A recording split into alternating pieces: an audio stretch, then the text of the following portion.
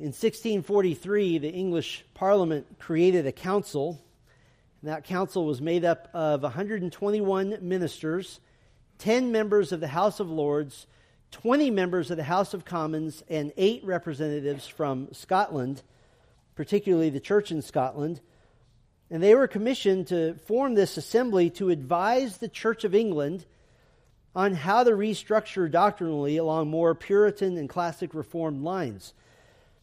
Now, the assembly met at Westminster Abbey in London over the course of several years, and these great men were virtually unanimous in their support for a strong Calvinist position concerning salvation from sin. They rejected what they viewed as the errors of Arminianism and the heresy of Roman Catholicism. At the end of several years' labor, they presented their finished work to Parliament, and because of their meeting place, the document was named the Westminster Confession of Faith. Now, it is certainly not an infallible document, since only Scripture is infallible, and it doesn't account for the past almost 400 years of biblical study and understanding. But it does contain profound theological explanations and nuances, and it is incredibly precise, particularly concerning the nature of salvation from sin. And on that topic of soteriology, of the study of salvation, the Westminster Confession of Faith is still the gold standard today. And from the Westminster Confession of Faith, the assembly quickly developed a summary of the confession given in the form of 107 questions and answers, more popularly known as the Westminster Shorter Catechism. And of course, the most famous question in the Catechism is the first one: what is the chief end of man? And the answer is, man's chief end is to glorify God and to enjoy Him forever. Now, many of you are familiar with that, but not so many are familiar with the longer version from the actual Confession of Faith. Chapter 2, paragraph 2, concerning the glory of God.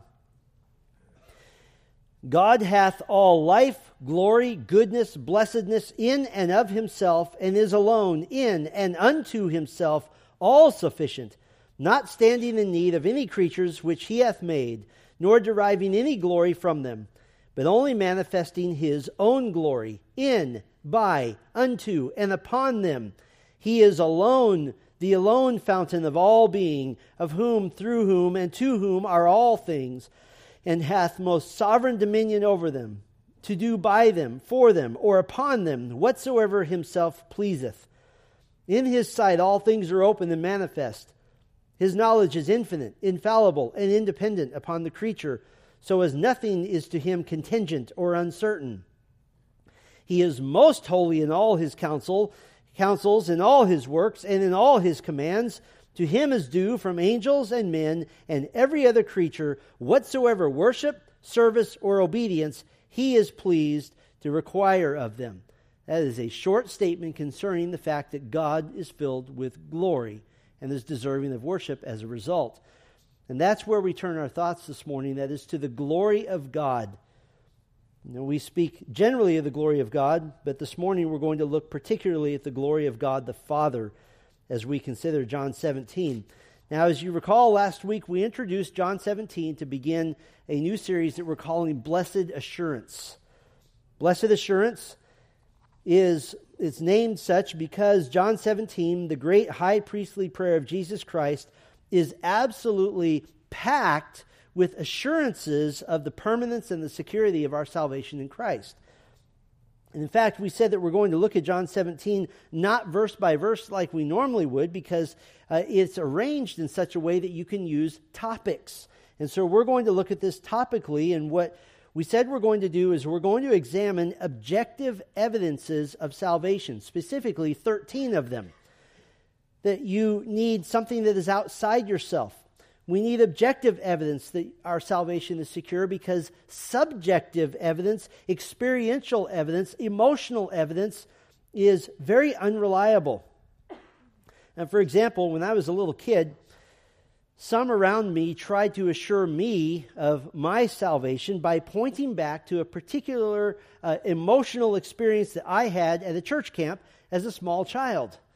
And what I was told was, see, you are a Christian because that was the experience where you cried and you were emotional. But I cried and I was emotional at the final episode of Downton Abbey. That doesn't mean I'm saved. By the way, that was the same experience as a little kid in which I was convinced that God told me to be a professional baseball player, and we all see how that worked out. And so, no, you can't rely on emotion. You can't rely on experience. We need something more reliable. To generate emotion is easy. To generate assurance is a little bit more difficult. And so this morning, our first objective evidence that we'll examine is that you have blessed assurance. Here's our evidence. Because of the Father's glory. Because of the Father's glory. This has nothing to do with you. This is all about God. Now, I came upon a little problem this morning because basically I have one point to make, and that's it. And so I can at least give the appearance of earning my paycheck. We're going to work our way toward that one main point at the very end. And so we'll work our way toward John 17, and here's how we'll organize our thoughts. We'll look at the Bible's main point, Christ's main point, salvation's main point, and then we'll get to our main point. How about that? So we're going to start big and work our way smaller, working toward John 17. First, let's consider the Bible's main point. Now, I've made the case for you many times in the past that the main theme of the Bible is the kingdom of God. That's very clear all the way from Genesis to Revelation. I won't repeat all of the evidence for that. The Bible is the story of the establishment of God's kingdom in and through Jesus Christ. But what's the reason for that theme? What's the reason for the kingdom? What's the point? What's the purpose of the kingdom? Well, the great King David, his prayer of 1 Chronicles 29 tells us what the point of the kingdom is. 1 Chronicles 29:11, David says, "Yours, O Lord, is the greatness and the power and the glory and the victory and the majesty, for all that is in the heavens and in the earth is yours. Yours is the kingdom, O Lord, and you are exalted as head above all." The kingdom of God is to display the glory of God. And so we might rightly say that the theme of the Bible is the kingdom of God, but the point of the Bible is the glory of God. Does that make sense? The kingdom is the vehicle upon which the glory of God rides. Now, if that's the case, we would expect Scripture to have something to say about the glory of God. The glory of God speaks of His weightiness, speaks of His importance, and in ever so brief terms, how might we summarize what the Bible says about the glory of God? Well, let's just try to give a brief summary, and I'll just give you a little list. First of all, the glory of God is aggressive glory. It's aggressive glory. When Israel was getting ready to be rescued by God, one of the purposes was for God to take on the most powerful human being on earth, that is Pharaoh, and defeat him.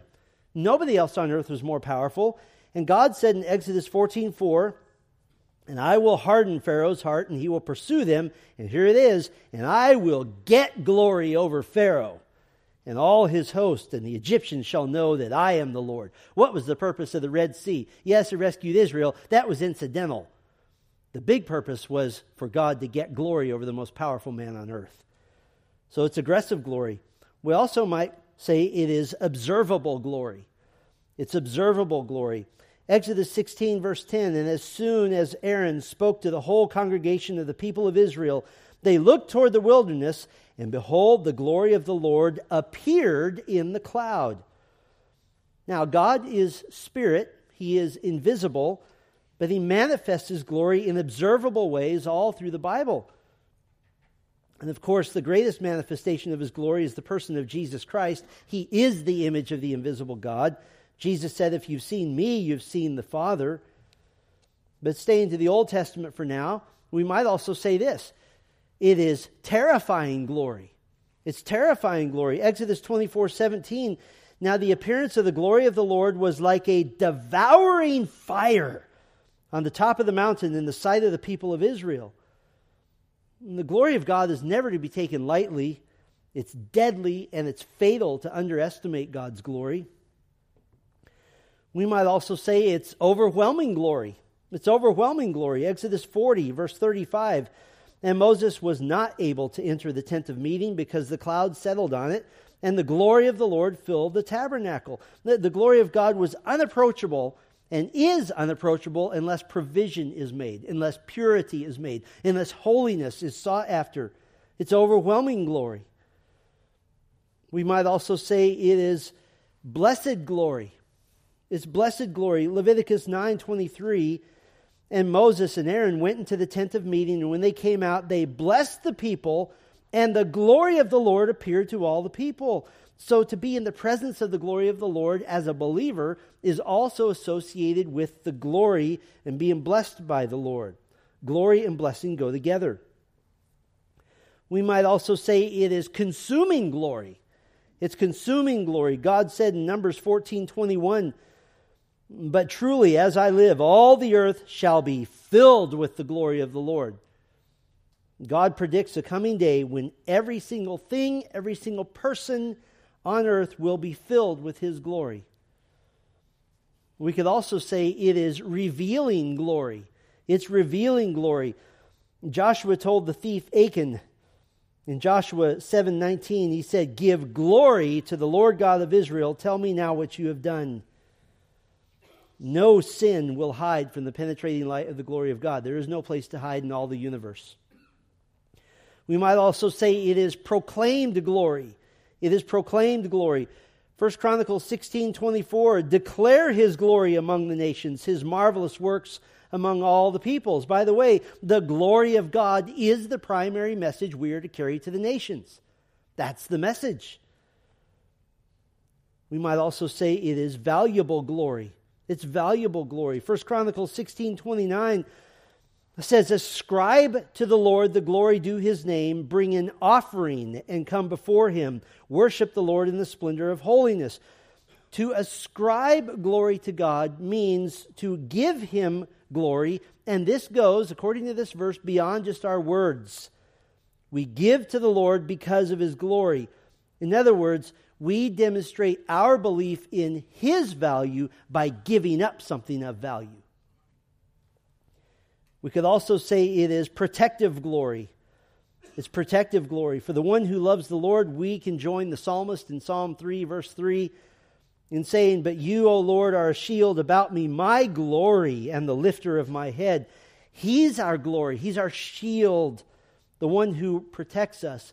To put it this way, we're hidden behind the impenetrable barrier of the glory of God, of His splendor. We could also say it is verifying glory. It is verifying glory. Psalm 19, verse 1 says, "The heavens declare the glory of God, and the sky above proclaims His handiwork." Someone can ask the question, how can I verify that God exists? Look up! The heavens verify the glory of God. We could also say it is lovely glory. It's lovely glory. Psalm 26, verse 8, "O Lord, I love the habitation of your house and the place where your glory dwells." The true believer is drawn to the glory of God. We long to see His glory, to bask in His glory. How about this one? We could say that it is loud glory. It's loud glory. Psalm 29, verse 3, "The voice of the Lord is over the waters. The God of glory thunders. The Lord over many waters." It doesn't say the glory of God is whispered. It's thunder. His glory is not silent glory. In fact, we're not commanded to think the glory of His name. Psalm 66:2 commands us to sing the glory of His name. And something we're not used to in our culture, but very often in the book of Psalms, we're told to shout the glory of God. And we get all freaked out when we do that here. We turn in Pentecostal. Well, sometimes maybe shout the glory of God. We could do it in some sort of organized fashion or something that will make us feel better. But listen, so there it is. Psalm 71:8, listen to this. "My mouth is filled with your praise and with your glory all day." Not just my mind. I'm speaking, I'm singing, I'm saying the things that are glorious about God. How about this one? It is heavenly glory. It's heavenly glory. Psalm 73, verse 24. "You guide me with your counsel, and afterward you will receive me to glory." Heaven itself is such a reflection of the glory of God that the psalmist simply nicknames heaven glory. It is eternal glory. It's eternal glory. Psalm 104, verse 31, may the glory of the Lord endure forever. The glory of God never began, it's never developed, and it will never end. The glory of God reflects the fact that He is the one who was, who is, and who is to come. And God will have glory whether mankind wants Him to or not. And all that God does is to demonstrate His eternal glory. We could say this, it's exclusive glory. It is exclusive glory. Psalm 115, verse 1, not to us, O Lord, not to us, but to your name give glory for the sake of your steadfast love and your faithfulness. And why does all glory go to God? Verse 3 of Psalm 115 says, our God is in the heavens. He does all that He pleases. He alone makes all the decisions. We could say it is triumphant glory. It's triumphant glory. Psalm 149, verse 5, let the godly exult. It's a word that means triumph in glory. Let them sing for joy on their beds. In your most personal moment, in the quiet of laying on your own bed, we exult, we triumph in the glory of God, thinking on God's might and His power and His protection and His love. In God's glory, we are triumphant. It is mysterious glory. It's mysterious glory. Psalm 25, 2. It is the glory of God to conceal things. Listen, there's a serious theological fallacy that says, if I can't figure it out, it must not be true. And for example, someone might say, if I can't figure out how God is 100% responsible for salvation and how I am 100% responsible to believe, yet I can't believe unless God empowers me to believe, then that can't be true because my mind can't fathom it. Listen, if your mind could fathom it, either you are God or God is not God. It is unshared glory. It's unshared glory. Psalm 42:8, my glory I give to no other. Isaiah 42:8 rather. My glory I give to no other. Now, yes, He may extend the benefits of His glory to us as believers in Christ. He even calls us glorified in Romans 8. But any glory we have, listen carefully, is only reflected glory. It's not our own. You have no glory. God alone has glory, and He doesn't share it. You may reflect it, but He will never share it. We could say this, it is rescuing glory.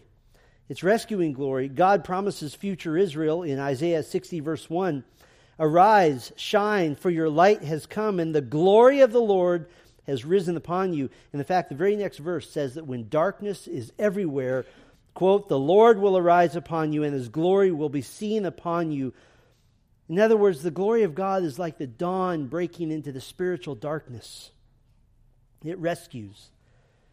We could say this, it is dangerous glory. It is dangerous glory. Jeremiah 13:16, give glory to the Lord your God before He brings the darkness. If you refuse to give glory to God, this is dangerous business because God will be glorified and you will glorify Him either by highlighting His kindness or by highlighting His wrath. One or the other. And speaking of highlighting His kindness, it is humbling glory. It's humbling glory. At the end of Ezekiel chapter 1, when Ezekiel has seen the vision of the glory of God, verse 28 says, such was the appearance of the likeness of the glory of the Lord, and when I saw it, I fell on my face. The glory of God puts us in our place, flat on our face, in front of His glory. We could say this, it is not just dangerous glory, it is lethal glory. It's lethal glory.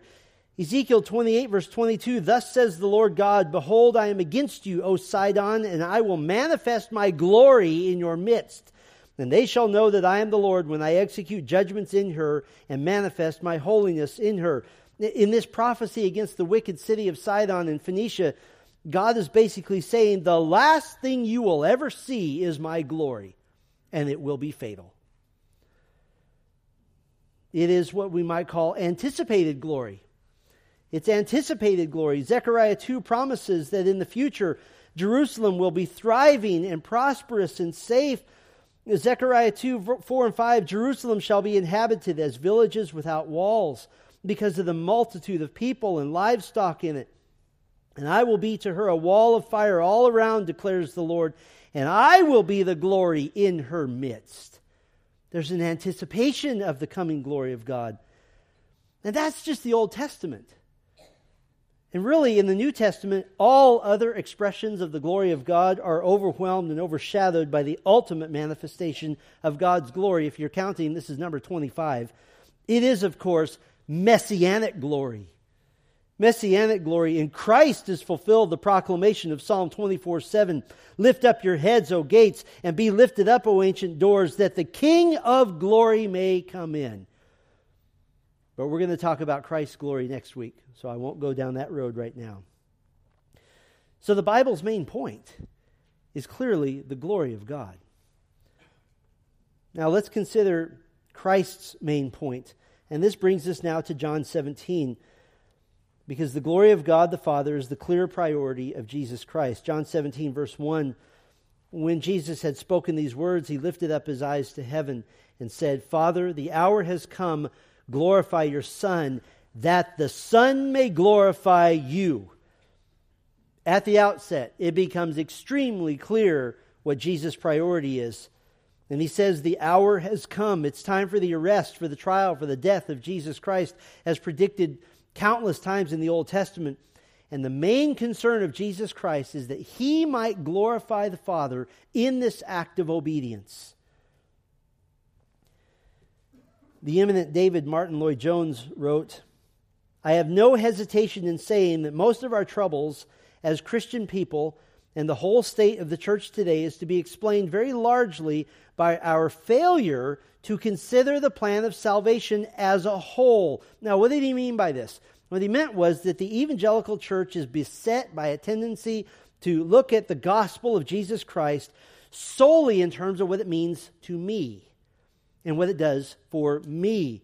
If I could be blunt about this to save time, the gospel is for God long before it was ever for you. Because in the gospel, the glory of God is revealed. Speaking of the gospel, this is why Charles Wesley penned in his hymn, And Can It Be That I Should Gain? He said, 'Tis mercy all, immense and free. And this is why Hebrews 2:3 describes the gospel as so great a salvation. And yet we want to boil it down to some little tiny thing that's just about me. By the way, this is one of the main reasons that rejecting the gospel is such a heinous offense against God. Because you're essentially rejecting that which was designed to honor Him and to bring glory to Him and to bring praise to Him. What the person who rejects Christ is saying, I do not want to worship the one true living God. I will not bend my knee to the only worthy King. I will not declare His might and His majesty. I will not acknowledge His love, His kindness, His mercy, His grace, His beauty, His majesty. I will not glorify God. I will not glorify God. I will not glorify God. Now, if you were God, what do you do with people like that? You put them in hell. And what are they doing there? They are glorifying God. They are glorifying His wrath and His justice. Well, you will bring glory to God either through His mercy or through His wrath. And Jesus is imminently and His first priority, His first concern is the glory of God.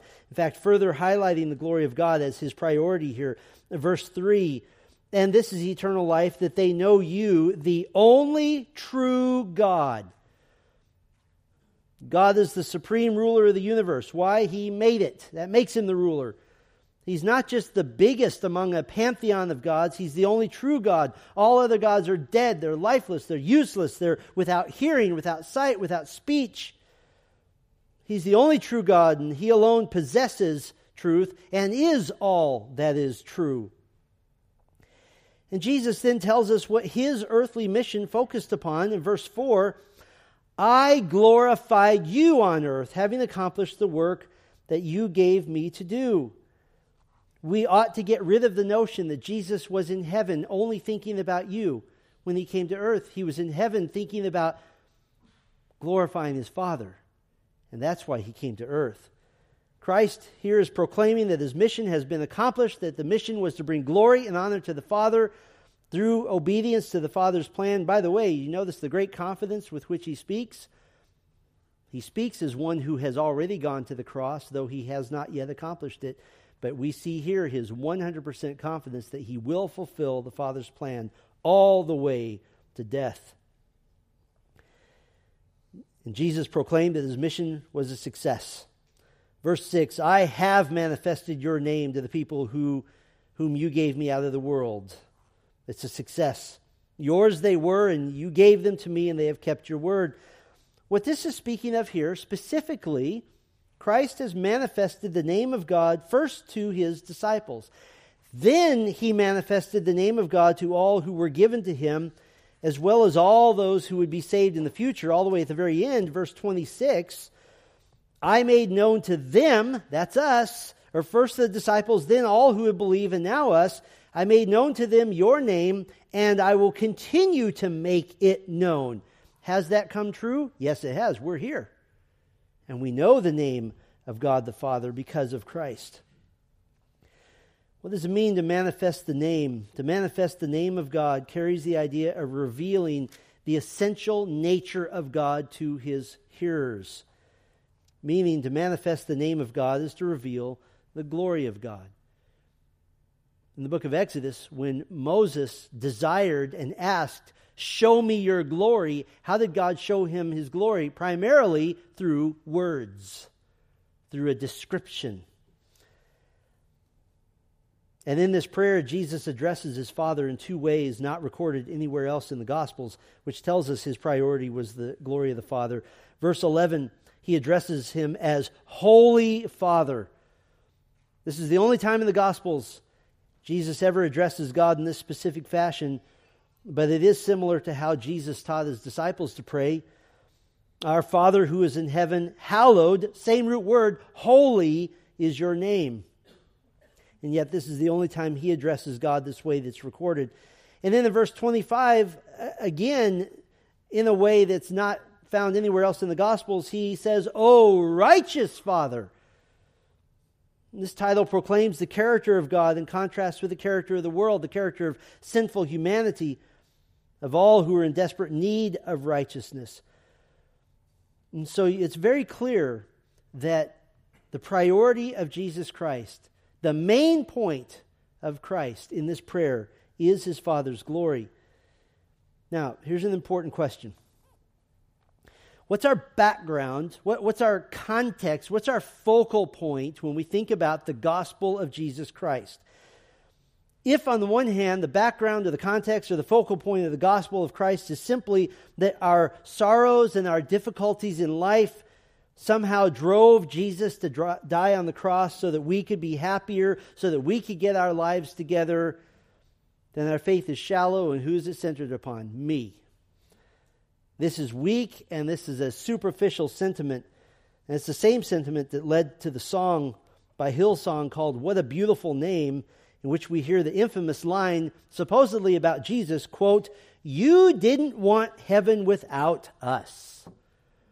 Boy, that betrays a completely man-centered thought concerning salvation, especially, by the way, in light of John 17:5. And now, Father, glorify me in your own presence with the glory that I had with you before the world existed. Is there any mention of Jesus needing us in heaven? He doesn't need us.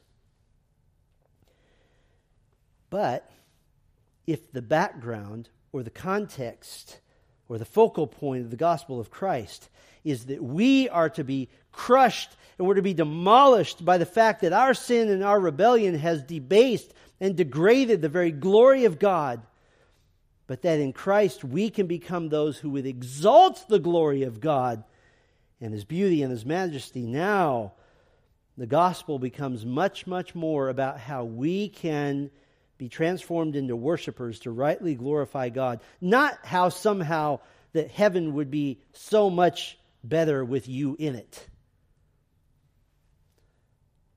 Christ's main point in his ministry and in this prayer is the Father's glory. The Bible's main point is the Father's glory. Christ's main point is the Father's glory. Anyone want to take bets on what salvation's main point might be? Well, let's look at it. Salvation reveals the glory of the Father. How? Well, let's just make another list. First of all, salvation displays the holiness of God and the righteousness of God. And we'll put those two together. The holiness and the righteousness of God. Verse 11, verse 25, Jesus addresses his Father as Holy Father and O righteous Father. The holiness of God and the righteousness of God are extremely connected. And we might say it this way: the righteousness of God flows from His holiness, as His holiness encompasses all that God is. Now, the holiness of God is obviously an endless treasure of riches, but we could briefly describe holiness like this. The holiness of God describes His total uniqueness, His total majesty, and His total purity. It describes His total uniqueness. God is totally unique. The only way to define God and God's holiness is by God and by God's holiness. There is no comparison to God. The only thing to compare to God is God.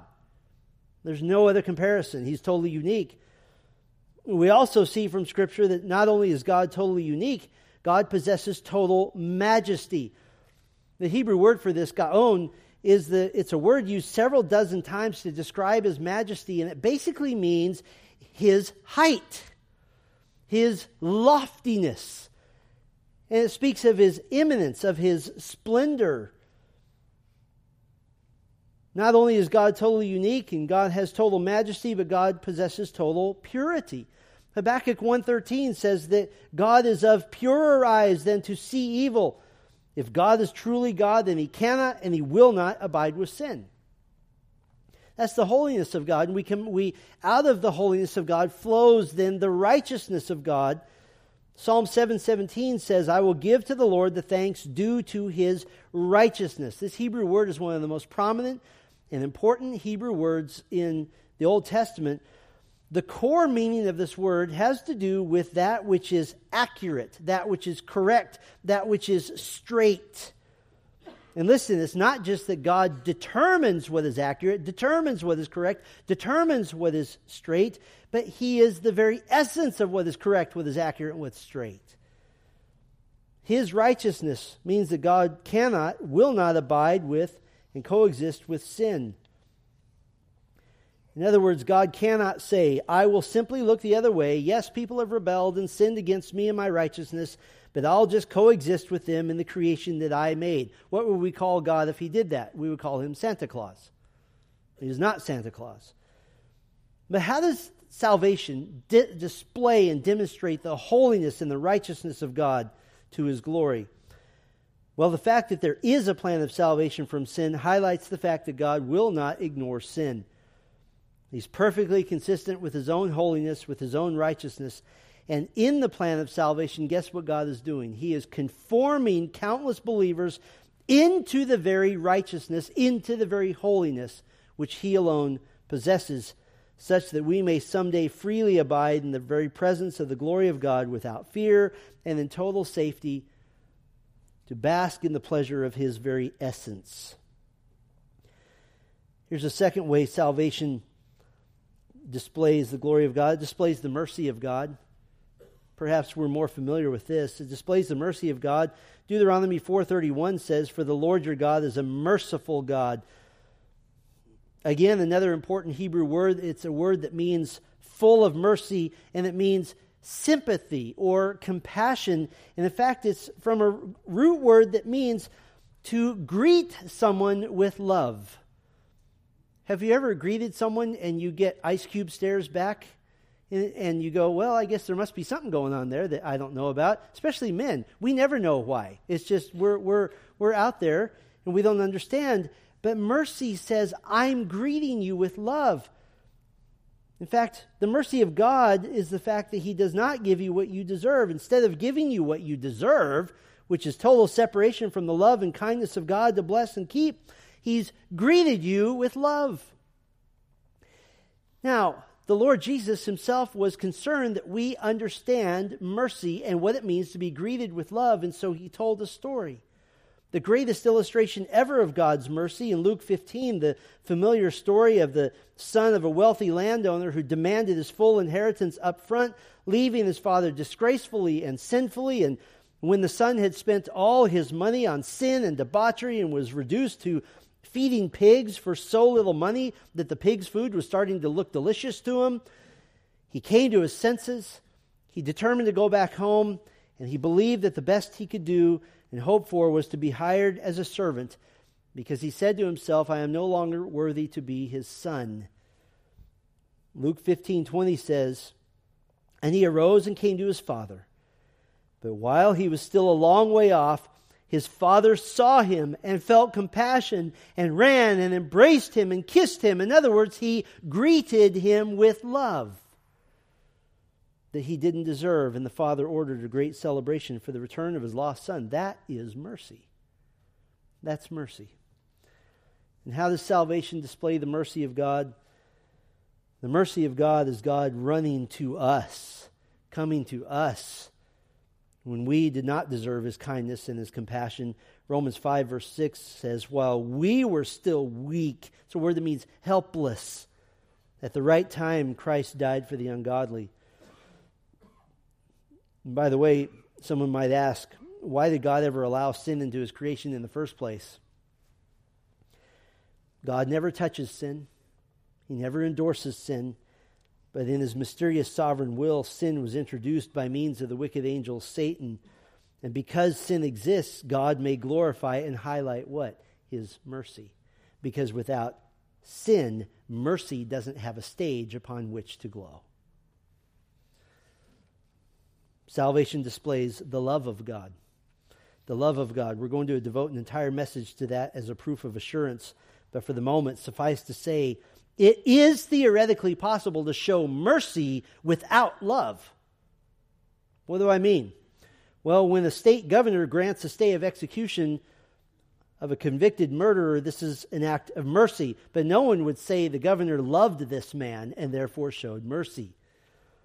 But God's mercy toward us is grounded in and founded first in love toward us. And remember, the love of God toward us is, this is important, the love of God toward us is not the result of Christ's death on the cross.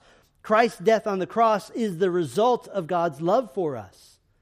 That's an important distinction. Romans 8:32, he who did not spare his own son, but gave him up for us all, how will he not also with him graciously give us all things? Salvation displays the love of the Father because his love is not simply a concept or an affection. His love was expressed in sacrifice, in giving up that which was most precious to him, and that is his Son. How about this? Salvation displays the justice of God. The justice of God. From a human standpoint, there is a theological puzzle here. Romans 3:26, speaking of salvation offered by faith in Jesus Christ, says, it was to show his righteousness at the present time so that he might be just and the justifier of the one who has faith in Jesus. Now, what's the puzzle? That God must make a way of salvation from sin in which he maintains his perfect justice while also cleansing and justifying the ungodly. Or to put it in terms we're more familiar with, he must punish sin because he's just, and yet he must provide a way for the sinner to not be punished. If God forgave sin without administering justice, then he's no longer God. And this is where some might ask the question, well, in light of God's holiness and his righteousness, how can God show mercy and still be just? That's where Christ comes in. Christ is the answer. He's everything. Christ is the gospel. Christ is the message. God is holy and he will not abide by unholy creatures. God is righteous and he cannot and will never ignore sin.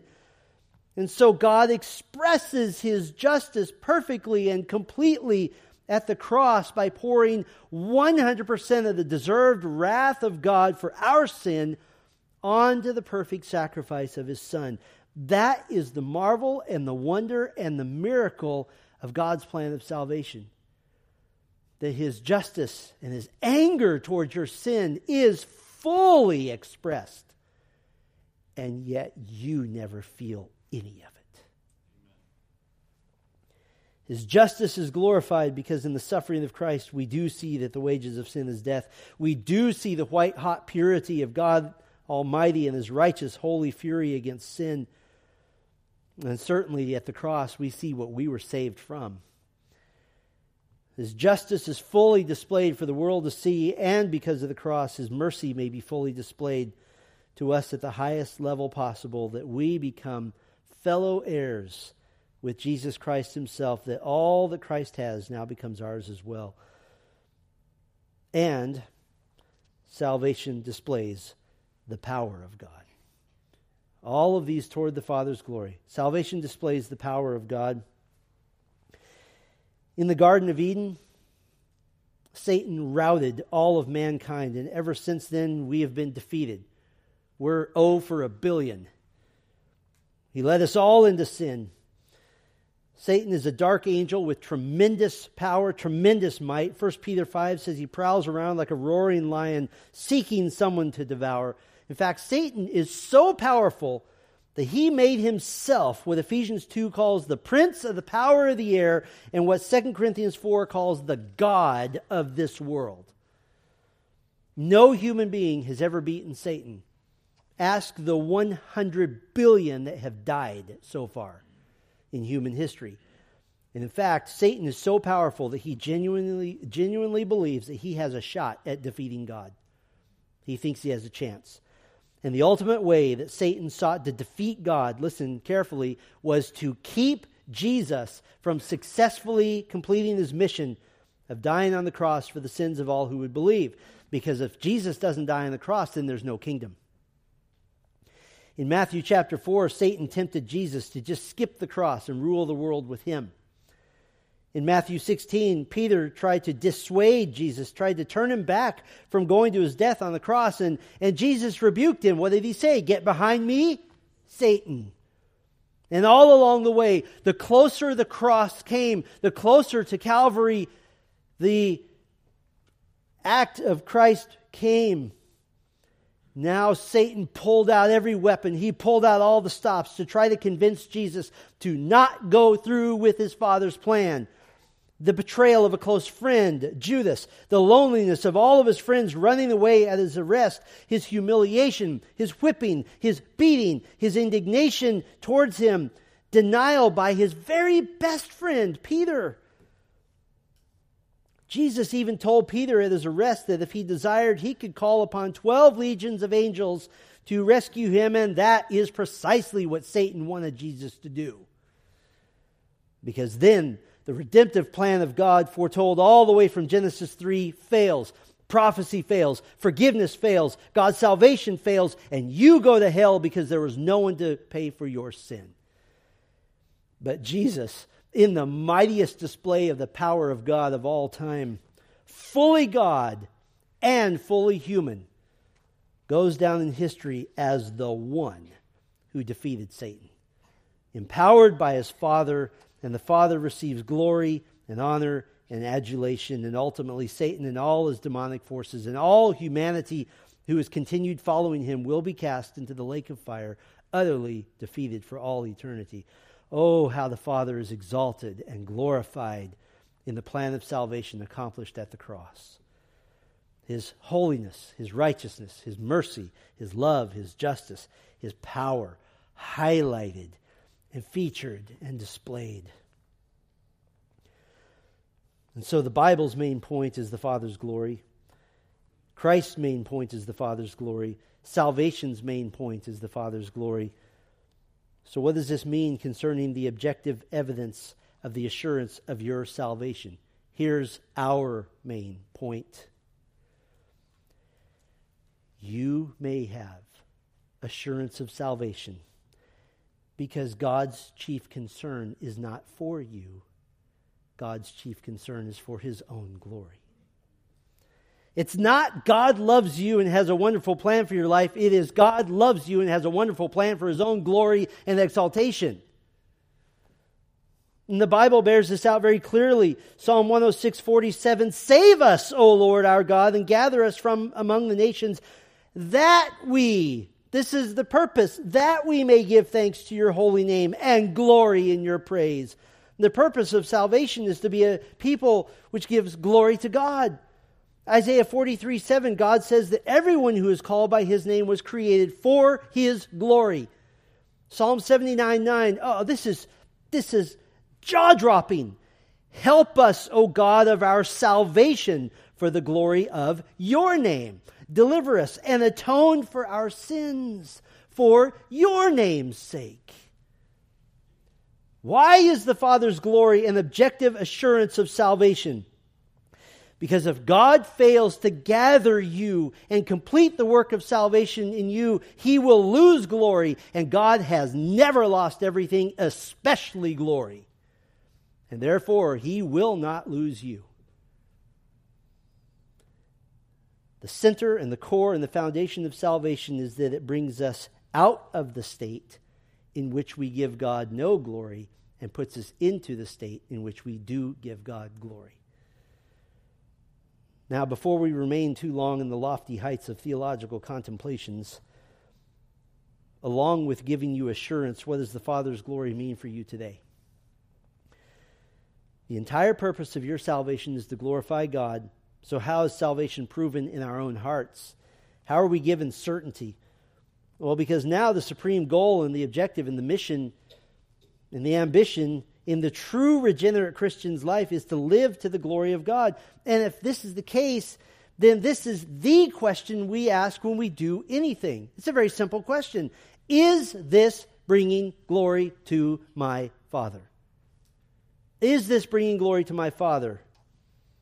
Every question you could ask, every possible decision you could make, everything from work ethic to your marriage, to your family, to your social media posts, to your time management. Is this bringing glory to my Father? Makes it a pretty easy way to make decisions, does it not? If you find yourself rarely, if ever, concerned about the glory of God, then self-evaluation is the order of the day, and do it fast. But if you find yourself deeply concerned about the glory of God, then praise the Lord that your assurance is being lived out. When the completed Westminster Confession of Faith was presented to the House of Lords and the House of Commons, it was done so with great pomp and circumstance, and it was presented along with a speech by one of the members of the Westminster Assembly, a Mr. White of Dorchester. And he said, "We hope it is manifest to your consciences that herein we seek not ourselves or private interests, but the glory of God. Not to us, O Lord, not to us, but to your name give glory for the sake of your steadfast love and your faithfulness." God will be faithful. He will not lose you because His glory depends on it. Amen? Let's pray. Our Father, how comforting it is to know that you, so filled with glory and so determined to receive the glory that is rightly due your name, you have chosen in your graciousness and in your kindness to use us as reflections of your glory, to use us as those that would demonstrate and highlight your holiness and your righteousness and your love and your mercy and all the things that we see in you because of salvation. And so, Lord, we leave this place assured. We leave this place confident in Christ. But that is only assurance that is available to the one who has professed faith in Christ and who has repented of sin and turned away from our wickedness and turned alone to Christ, and thus find assurance that their future is secured in the Lord Jesus because of the cross. And it is in His name we pray. Amen.